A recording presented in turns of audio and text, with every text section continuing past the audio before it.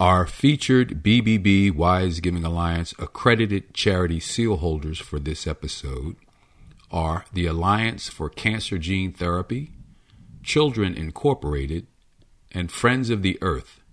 To find out more about these and other BBB Wise Giving Alliance accredited charity seal holders, go to give.org.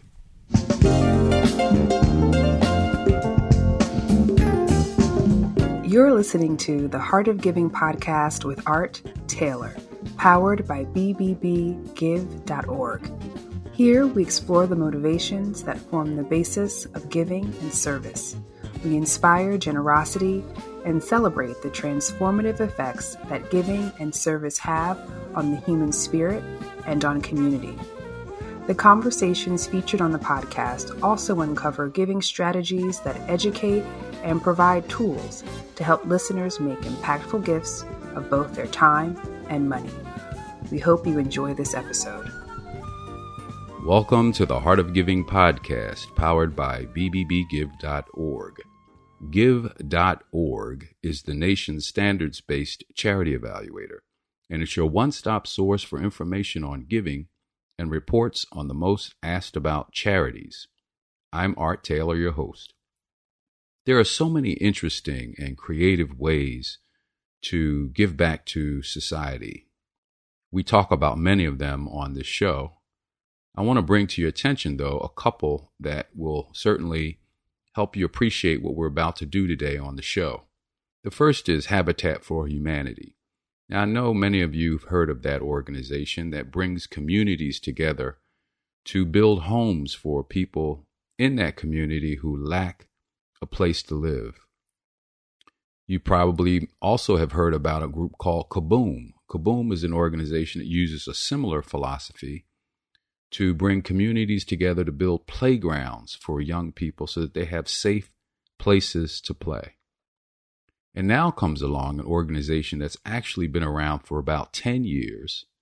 And what it does is build beds for kids who lack a place to sleep. And we're going to hear all about this work by its founder, Luke Mickelson. Now, I should also mention, since I pointed out Habitat for Humanity, I wanted to just call to everyone's attention our thoughts and concerns and prayers for the Jimmy Carter family. We've heard that Jimmy Carter is not doing well right now. And certainly, if there's an example of someone giving back to community, it's certainly former President Carter. But today we want to talk with Luke Mickelson about this great work he's doing as the founder of Sleep in Heavenly Peace. Luke, welcome to the Heart of Giving podcast. Thanks so much, Art. Appreciate it. Now, Luke, I'm going to impress you with my information about Idaho, the place where you founded this organization. I was a speaker there some years ago and got to learn some very interesting facts about Idaho. First of all, we tend to think of it as this place where we get all of our potatoes. Well, it does have a strong agricultural base, but what most people don't realize is that the tech industry in Idaho far outpaces the agricultural industry. That's right. In fact, the seventh largest chip manufacturer in the world is located in Boise, Idaho. Also, people don't realize that Idaho is one of the fastest growing states in the United States. And it's also growing in its diversity at a rate higher than most states in our country. In fact, the last time I checked, this was some years ago, right, 1 in 4 births in Idaho was a person of color. So there's some interesting facts about your state, Idaho. Again, welcome to the show. And I want to hear about how you got this organization started in Idaho and how it's been able to spread across America and now even to other countries. Well, thank you for that introduction, Art. It's great to meet you, and it's a pleasure to be on the podcast. And yes, Idaho's great. I grew up there. Talk about a place that has got everything from hunting, fishing, outdoors, hiking. I mean, and you're right. A lot of people, it's a misnomer that all the potatoes come from Idaho. It used to be. In fact, I think Washington State now actually produces more potatoes, seed potatoes, but more potatoes than Idaho now. We do a lot of milk processing being done and produced in Idaho now. And yeah, Micron is one of the largest, if not the largest, microchip manufacturing. In fact, they just announced just about, I think, a couple 6 months ago, a huge expansion there. So a lot of diversity when it comes to outside of ag that people usually think of Idaho. But it's a great state. It was a great state to be born in. We actually don't live there anymore. Yeah, we love Idaho, and we tell everybody don't tell anybody, so you can just stay away. But yeah, it is growing fast. I mean, I grew up in a small town called Kimberly, which is just outside of Twin. Twin Falls was about 34,000, something like that, back in the 90s, and Kimberly was only 3,700, and it was a couple of miles away. It was separated by, lo and behold, a couple of potato fields. But now it's, I think Twin's got to be approaching pretty close to 45 or 50,000, and in Kimberly, I graduated with a class of 69 people. I think graduating classes now of my son was pretty close to over 300 or maybe it's 200. I can't remember now, but it's growing pretty good, and I can see why. It's just a great place, great people, lots of fun activities to do. We go back and visit all the time when we can, and it's where we started Sleep in Heavenly Peace. Well, so let's talk about Sleep in Heavenly Peace. And you bet. Where did this idea come from? How did you discover that kids don't have beds, not enough beds for kids? Yeah, it's kind of a funny, kind of an interesting story. At the time, I served in my religious community. I served at what's called a young men's president. In the South, you'd probably kind of consider that a youth pastor, although I don't consider myself a pastor, don't get me wrong. But my responsibility within the congregation was to provide the spiritual growth as well as the activity arm of the young men's program from the ages 12 to 16, 17, something like that. Well, a part of the activity arm of the church, they used the Boy Scout program. So essentially, I was what was called a venture leader, but I was over all of the Boy Scout leaders, the Boy Scouts themselves, the Boy Scout leader, the venture leader, and whatnot. But also on the religious side, I met with many other auxiliary leaders within the congregation, and we talked about the needs of our church, the needs of our congregation, and the needs of the community. Now, my background is I played a lot of sports in high school, had some scholarships. I served a mission for my church. When I came back and got married and had kids, I loved coaching. I don't know, Art. I just loved the opportunity to serve, and I felt very, very satisfied when I was out helping people. And so I served as a lot of times in my church. I served as some sort of youth leader, activity leader, and then the coaching side. I coached all my kids. In fact, 2 years ago, I just finished coaching my son's senior year of football. And, just love to be around the kids and love to find ways that we can serve. Well, in this congregation and in these meetings we had, there was a family that popped up, and we had been helping this family. We, as in the congregation, the church, with rent and things of that nature. The mom was the local school bus driver. The father suffered from some mental illness. He had a hard time holding down a job, but they had 3 or 4 kids, if I recall.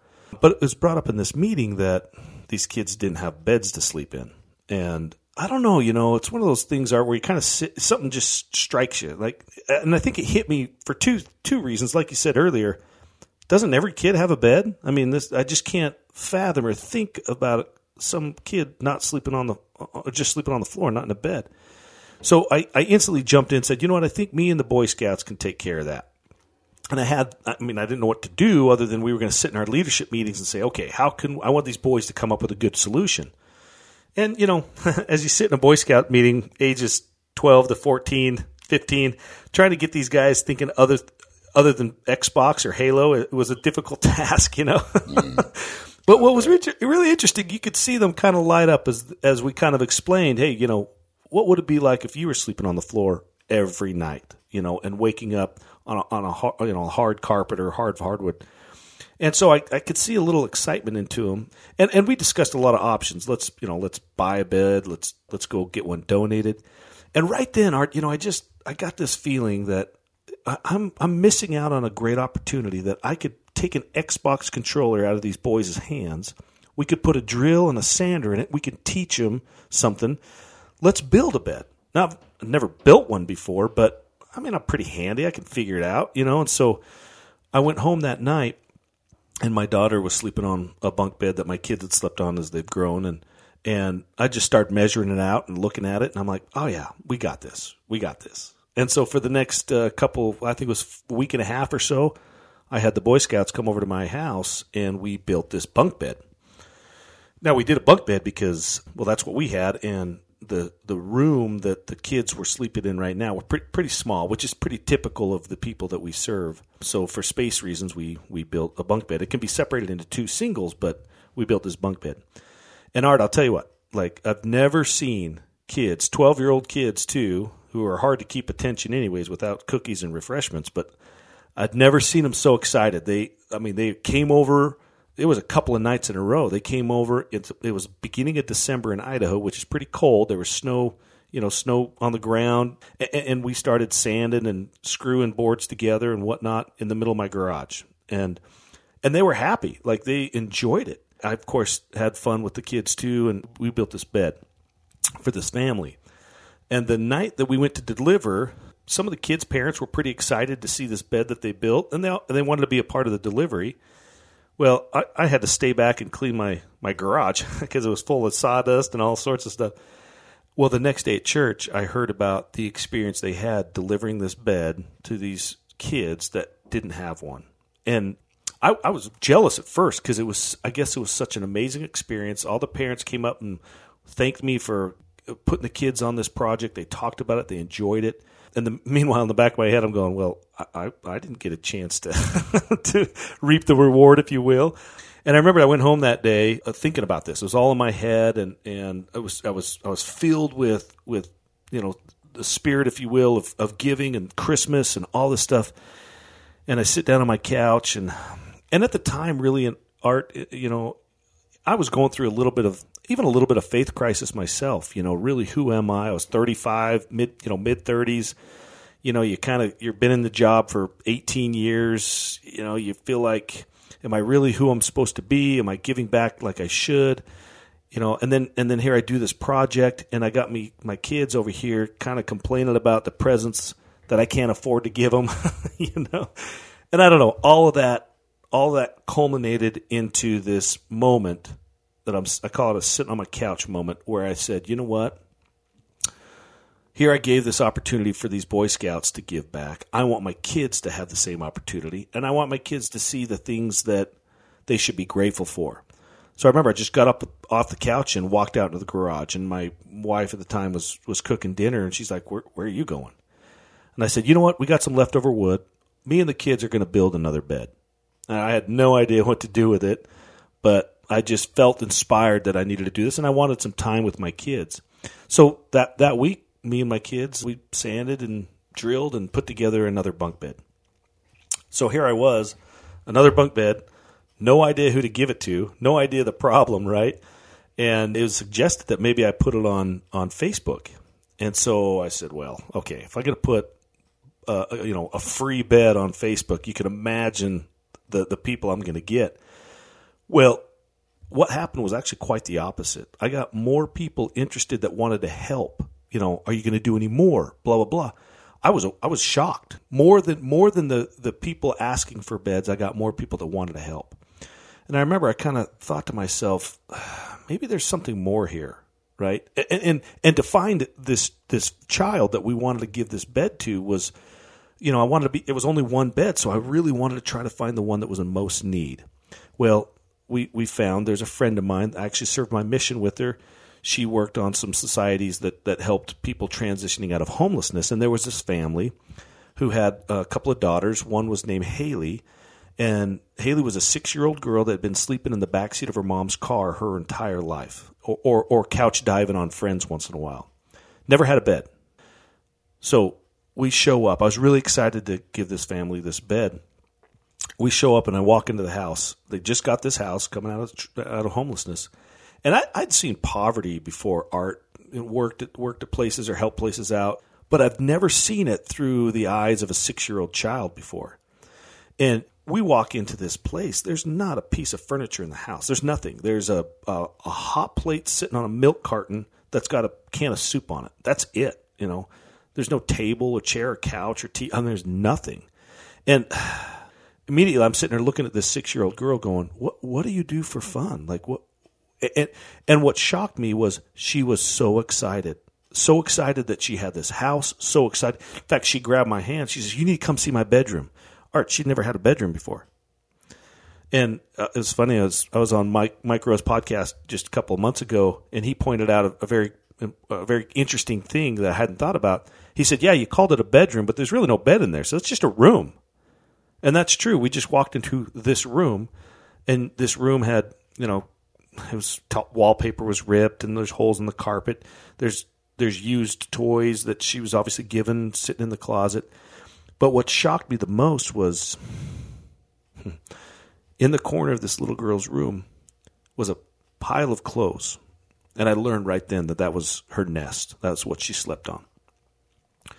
And it just rocked me. I remember thinking, you'd think the last 6 months or wherever that she went from the backseat of a car to a pile of clothes. I guess that's an upgrade. But we were so excited. We started bringing in these pieces of the bed, and she kind of was puzzled at first. And then when she realized what it was, because we hadn't told her, she just erupted. I mean, I've never seen a child hug and kiss a bed before. Wow. And then gave us a hug. I mean, it was crazy. And then I looked over at the single mom. I mean, tears just pouring down her face. And I was raised by a single mom too, so it even struck me even harder going, I can't imagine the struggle, the guilt, the frustration that this young mother has had for 6 years trying to provide a safe place for this daughter. Wow. I'm hearing so much in this story, and I can see how it's motivated you to, kind of continue doing what you're doing. First of all, you mentioned that you were having your own crisis of faith. You were having your own crisis of, where am I in my life? Am I where I should be? Should I be doing more? And sometimes we find that when you give, the power that you think you don't have suddenly comes back. We overuse the term superhero these days. But your superpowers are present when you're giving. So that's the first thing. We give because we want to help others ultimately. But sometimes giving is what saves us. And when I hear you tell the story about where you were when you were struck to give and to do something more for others, how you changed, how it took you from being a person who felt maybe inadequate in many ways to being someone who had something important to give back to change the lives of someone else. That's the first thing. The second thing I'm hearing, of course, is as a parent, by engaging your kids in this activity and other young people in the activity that you do now, that these young people are being changed. They are now seeing that the world need not revolve around them and their needs, but that there's a bigger world that they can impact at whatever age. And maybe to some extent, while they're kids, they don't have a true responsibility, but they're growing into responsibility by first understanding that until everyone has an opportunity, maybe we're not done yet. And in this case, an opportunity to just sleep peacefully. And then the third thing I'm hearing, if you just give me one last comment here, is that we obviously have made an impact on the lives of someone else.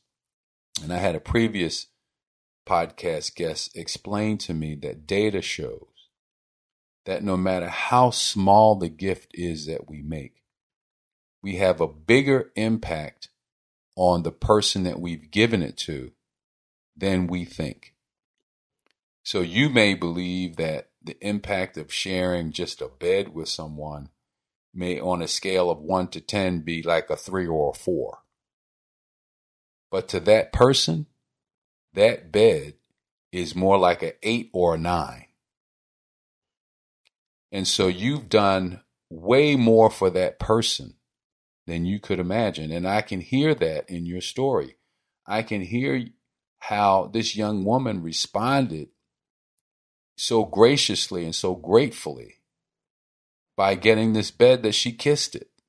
You said you never saw that. So these are 3 really important takeaways. And if you're listening to this and you haven't given, understand that this giving thing is a force multiplier. It will help you. It will help the person you've given to, and it will have collateral benefits for others who are in your life, because everyone will be affected by your generosity. So, Luke, I just wanted to point that out because I hear all of that and probably more in your story. And I just thank you so much for sharing it. So tell us now about how you were able to get this expanded, because as you mentioned, you put out a call to try to get people to take the bed, and what you got in return were more people wanting to help build beds. So what happened next with that? Yeah, that's right. And I do want to agree one thing, exactly what you said. I learned a long time ago, and it's evident and been repeated over and over again, Art. I tell people that if you want true joy, stop looking at yourself and see how you can help someone else out. And your problems don't go away. Mm-hmm. They just don't seem as heavy. And that really helps. And someone pointed out the other day, look, we all pray for good days. And we have good days and we have bad days. But we should pray for more than just good days. I have found, and when I delivered that bed to that girl, I never built a bed before in my life. I had a comfortable job that had a career, and it had an end years later. But the minute I delivered that bed to that child, I quickly learned what my purpose was. And it's evident more. And when you have purpose, you don't need good days to get through because you have a purpose. Good days help you get through, but bad days shut those down. When you have a purpose, nothing shuts you down. And I quickly learned, in fact, when we were driving home that night, a friend of mine went with me and to deliver this bed. It was such an overwhelming experience that we really didn't talk to each other. 30 minutes drive home, we didn't really say anything until I got home. And I said, you know what? For the few hours each night that week that we spent with my kids to build this bed, to deliver and solve a problem like that, that's well worth my time. And right then I said, no kid is going to sleep on the floor in my town if I have anything to do with it. Now, I didn't realize how big that problem was, but that's how I felt. And Art, I love to hunt. I love to fish. I was a college football junkie on Saturdays, and all of that stuff in that one day, which it's hard to not get emotional about it. You look back and you go, they don't mean anything anymore. It's so less of a concern of mine now as trying to look and solve that problem for that family, and quite frankly and selfishly to find that same joy that I got delivering that. And so that's what we did. We decided, you know what, we're going to do as many as we can. In fact, I remember a friend of mine says, so, you got to call this thing something. What are you going to call it? And I said, I got the perfect name. Let's call it Beds for Babes, which is not the perfect name. Right. It's not a good Google search. I don't recommend it. Yeah, it doesn't work out so well. It was Christmas time, and everybody loves Silent Night, and what better catchphrase, if you will, than sleep in heavenly peace. And that's what we wanted. that was, that song centered around one child receiving a bed years and years ago. And really that's that is what we want for that child, is to feel loved and to have a good night's sleep. And so we decided to do more. And so we took our whole Christmas fund and then some, and we built 22 beds and delivered them all before Christmas that first season. And it was such a great experience. I had a friend come down from Boise, Jordan Allen, who really kind of helped me with a lot of this getting going. He started quote the chapter. We didn't call them chapters back then, but he wanted to do that in Boise, which was about 2 hours away. So each year I'd have a build in Twin Falls, and we'd do a build up in Boise, and then we deliver all the beds before Christmas. And what had happened was, as we started to receive more people asking for beds and more people wanting to do builds, it was funny. I'd do a build, and 2 days later I have a friend call me up, all mad that he didn't get invited to this build. And I said, I didn't know you wanted to come. This is a sweaty, hot, dusty service project, and sanding a board for 4 hours is not necessarily fun. But it was amazing, Art. It was amazing to see these people and get so passionate and enjoy hard work when it was focusing on child receiving beds, that it really taught me something. We started to get all these inquiries about service and more inquiries about beds. And I remember one story I like to share. It was kind of a pivotal moment for me.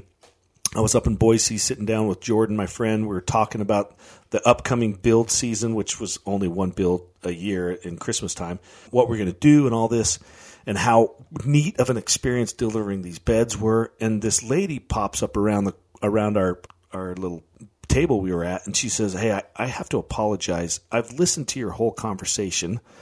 And she says, "Here's all the money in my wallet." And I just dropped. I said, we didn't know what to say. I just said, "Thank you." I mean, it was such an emotional but a very telling experience that there's a lot of people that care. When they learn about the problem of child bedlessness, they want to do something. And we took that to heart, and we felt like it was our responsibility. I felt certainly that it was my responsibility to not hog this moment, but to serve as many people and as many kids as we can. That's why our mission statement is no kid sleeps on the floor in our town. But we want to make our town everybody's town. So as we started building every Christmas, which turned into, okay, let's build more during the year. We became a nonprofit. More people started seeing us. More applications came in, so we started to try to do more and more beds. Then friends started seeing what we're doing on Facebook. They wanted to help out in their own communities. You can kind of see how this snowballed into where in about 2017, we had 9 chapters, and most of them were family and friends. There was a few of them that found us on Facebook that we started up as chapters.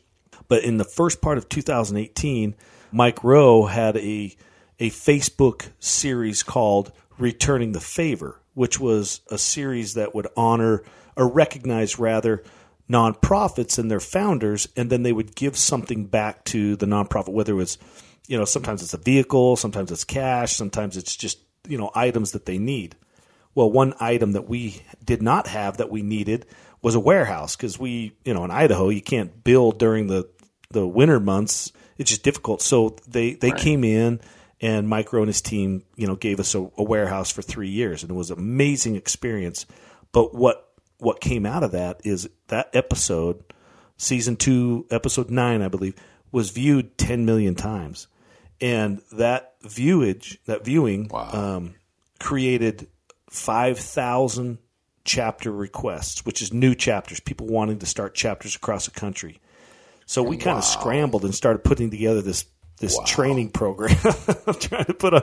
I mean, we're just a bunch of Idaho kids, but we put together a pretty good program, and since then to nowadays, where we're at now, we've trained over 330 chapters, and we went from building that first year 22 beds to last year we built over 42,000 beds. And year to date, well, I should say, not year to date, but organization to date, since the start, we've built 143,664 beds using almost 300,000 volunteers. It's been amazing. Wow. That is unbelievable. I shouldn't say unbelievable. Nothing is unbelievable when people put their minds to solve something. It's just, you just don't hear about it enough. We just don't hear about it enough. Yeah. So I'm glad. Well, and I think I see a lot of people that the things we found out, Art, was child bedlessness is huge.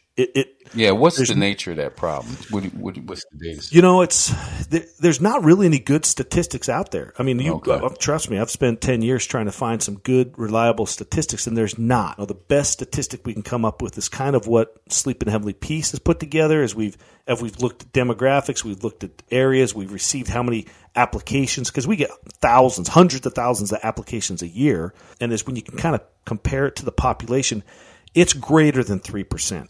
3% of the total population represents kids either sleeping on the floor, on couches, sleeping together, sleeping with parents. Which when you think about it, and let me back up. It's so unknown, and a lot of times quite embarrassing for these parents that you don't realize how bad the problem really is. We have a saying that child bedlessness may not be a real word, but it is a real problem because people know and they don't know about it.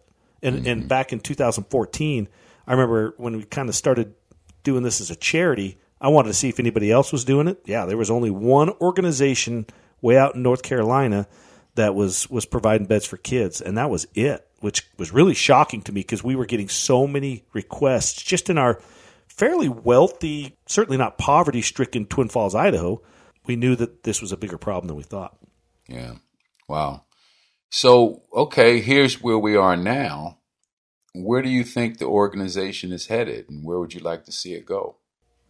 We grow about 40 to 60 chapters a year. We're now in 4 countries. Obviously, if the problem exists in the United States, it's existing everywhere else. So our goal is to try to facilitate and set up really the opportunity. That's all SHP is. It's giving people the opportunity to provide this same service in their own hometown communities. So this chapter president training program, whatnot we put together is really just a platform. We take all the running a nonprofit and regulatory stuff out of the hands of the chapter president just so they can focus on raising money, building beds, and delivering beds. We want to provide that platform for everybody because we want to grow. I mean, our mission is still our mission is no kid, not just United States, not just Idaho. No kid is going to sleep on the floor in our town. And we have a very good model. It's very simple for people to do. And so our goal is to reach as many kids as we can, develop chapters, stabilize chapters in as many areas and towns as we can, and then eventually grow to other countries as we can. We're moving along really well. We went from, like I said, 22 beds that first year to we're scheduling 50,000 beds to deliver this year in just the United States. Now, are you able to get businesses and other places to donate supplies? And I guess wood is a big element to this. We do. There's lots of timber in Idaho, but I suspect you're getting that from other sources. It's funny. We one of the first chapters we started outside of Idaho was a gentleman by the name of Nate Miller in Minnesota, just kind of outside of Minneapolis. He had his first build, and what I mean by build, Art, is the way the process works is we go find organizations, companies usually that want to do a team building exercise, and so they donate $250 for every bed that they want to build because we provide a bed, mattress, sheet sets, the whole 9 yards, right? So we show up either at their location or if the chapter has a warehouse, people come to their warehouse. But we take these employees and we actually take raw wood, stuff that we get from usually Lowe's, and we cut it, sand it, drill it, put it together, and we make pieces. Well, we make a bed. They're still in pieces, and then we deliver it and assemble it in the homes. And so a build day is involving all these volunteers that some of them have never even used a drill before, but they get the chance to feel the joy of service, but also learn a skill, and they come together for 3-4 hours and we can build 30, 40 beds in just 3 or 4 hours time. Wow. And then we set up deliveries. And so when we went to this Minnesota build, we walked in and lo and behold, on the wood itself was stamped Idaho. So, how about that? Yeah, so it's pretty funny. Yeah. That's pretty amazing. Yeah. Well, listen, so before we close out, I want to make sure people have a chance to connect with you in some way if they want to be a part of this or if you have opportunities for people to participate. You mentioned that businesses might want to do team building activities. There may be communities that want to have a drive of their own. How would they connect with you to make something like that happen? So the first place to go is to our website, shpbeds.org. So shpbeds.org has a lot of avenues for people to either learn about, is there a chapter in my area? You can contact that chapter president if there is. And there's volunteer opportunities for both build days, delivery days, bedding drives, fundraisers that you can either help out with or be a part of. The next thing you do is, of course, donate. And Art, I'm just a farm kid from Idaho. And one thing I learned about the nonprofit world that I always hated was I didn't want to donate money to a nonprofit that I didn't know where my money went to, right? And I think a lot of people feel the same way. So when we set it up, and this is not easy to do, but the way we set up Sleep in Heavenly Peace is when you can actually select, wherever you're at in the world, you can select the chapter that you want your money to go to. And boom, your money goes there. And we are completely transparent. The only funds that we take from that donated money to that chapter is 10%. That helps, of course, pay for the business side of running a nonprofit. So 90% of your donated dollars stays in the community that you donated the money to, and the beds stay there. And that's really important to us because we want to make sure that you know that's where it stays at. So you can donate to whatever chapter you want, whether it's monetary or in-kind donations. And then the last thing you can do is, of course, just spread the awareness, spread the fact that child bedlessness really is a problem. There is a good solution. Sleep in Heavenly Peace is the largest bed building charity in the world. Not to brag, only because there's not very many, and we're really trying to reach as many as we can. And if you do go to the website and you don't see a chapter near you, and you feel that bug, you feel that urge of wanting to give back, think about becoming a chapter yourself and how you can help your own community. We run a podcast, not to give myself a shameless plug here, Art, but our podcast, Humans Helping Humans, is really centered around chapter presidents and their experience going from sitting on their couch to becoming an active chapter, delivering thousands of beds to kids, and the things that it's done for them personally. I think it shocks most people that realize that there's great people out there you can mingle with, and the stories from helping these kids are life-changing. Well, thank you, Luke. You've been listening to Luke Mickelson, who has been spending now a good chunk of his life making sure that kids had a heavenly place to sleep. That is a bed, which, believe it or not, many kids don't have. And he's done a remarkable job both exposing the challenge and getting others to chip in and make sure that kids everywhere who need beds have them. So, Luke, I want to thank you for what you're doing, and I also want to thank you for joining us on this show and wish you continued success. Thank you. And to all of our listeners, if you're checking in for the first time, you can find us, of course, on all major podcast platforms, and you'll notice that there are hundreds of other podcast guests that we've had now, and you may find some of those episodes interesting. And if you're interested in supporting the podcast, we would graciously accept your donation if you would just go to give.org and make a contribution to the BBB Wise Giving Alliance, which our podcast is a program of the BBB Wise Giving Alliance. I want to thank you all for listening, and I hope we'll see you back here next week. You've just listened to the Heart of Giving podcast with Art Taylor. Be sure to tune in next time for a brand new episode. To listen to our other interviews, visit heartgiving.podbean.com. That's heartgiving.podbean.com. Subscribe to our show on major podcast platforms. The thoughts and opinions expressed on this podcast are the views and opinions of the guests, not those of the BBB Wise Giving Alliance or program affiliates. This podcast is for information and educational purposes only and is copyrighted with all rights reserved.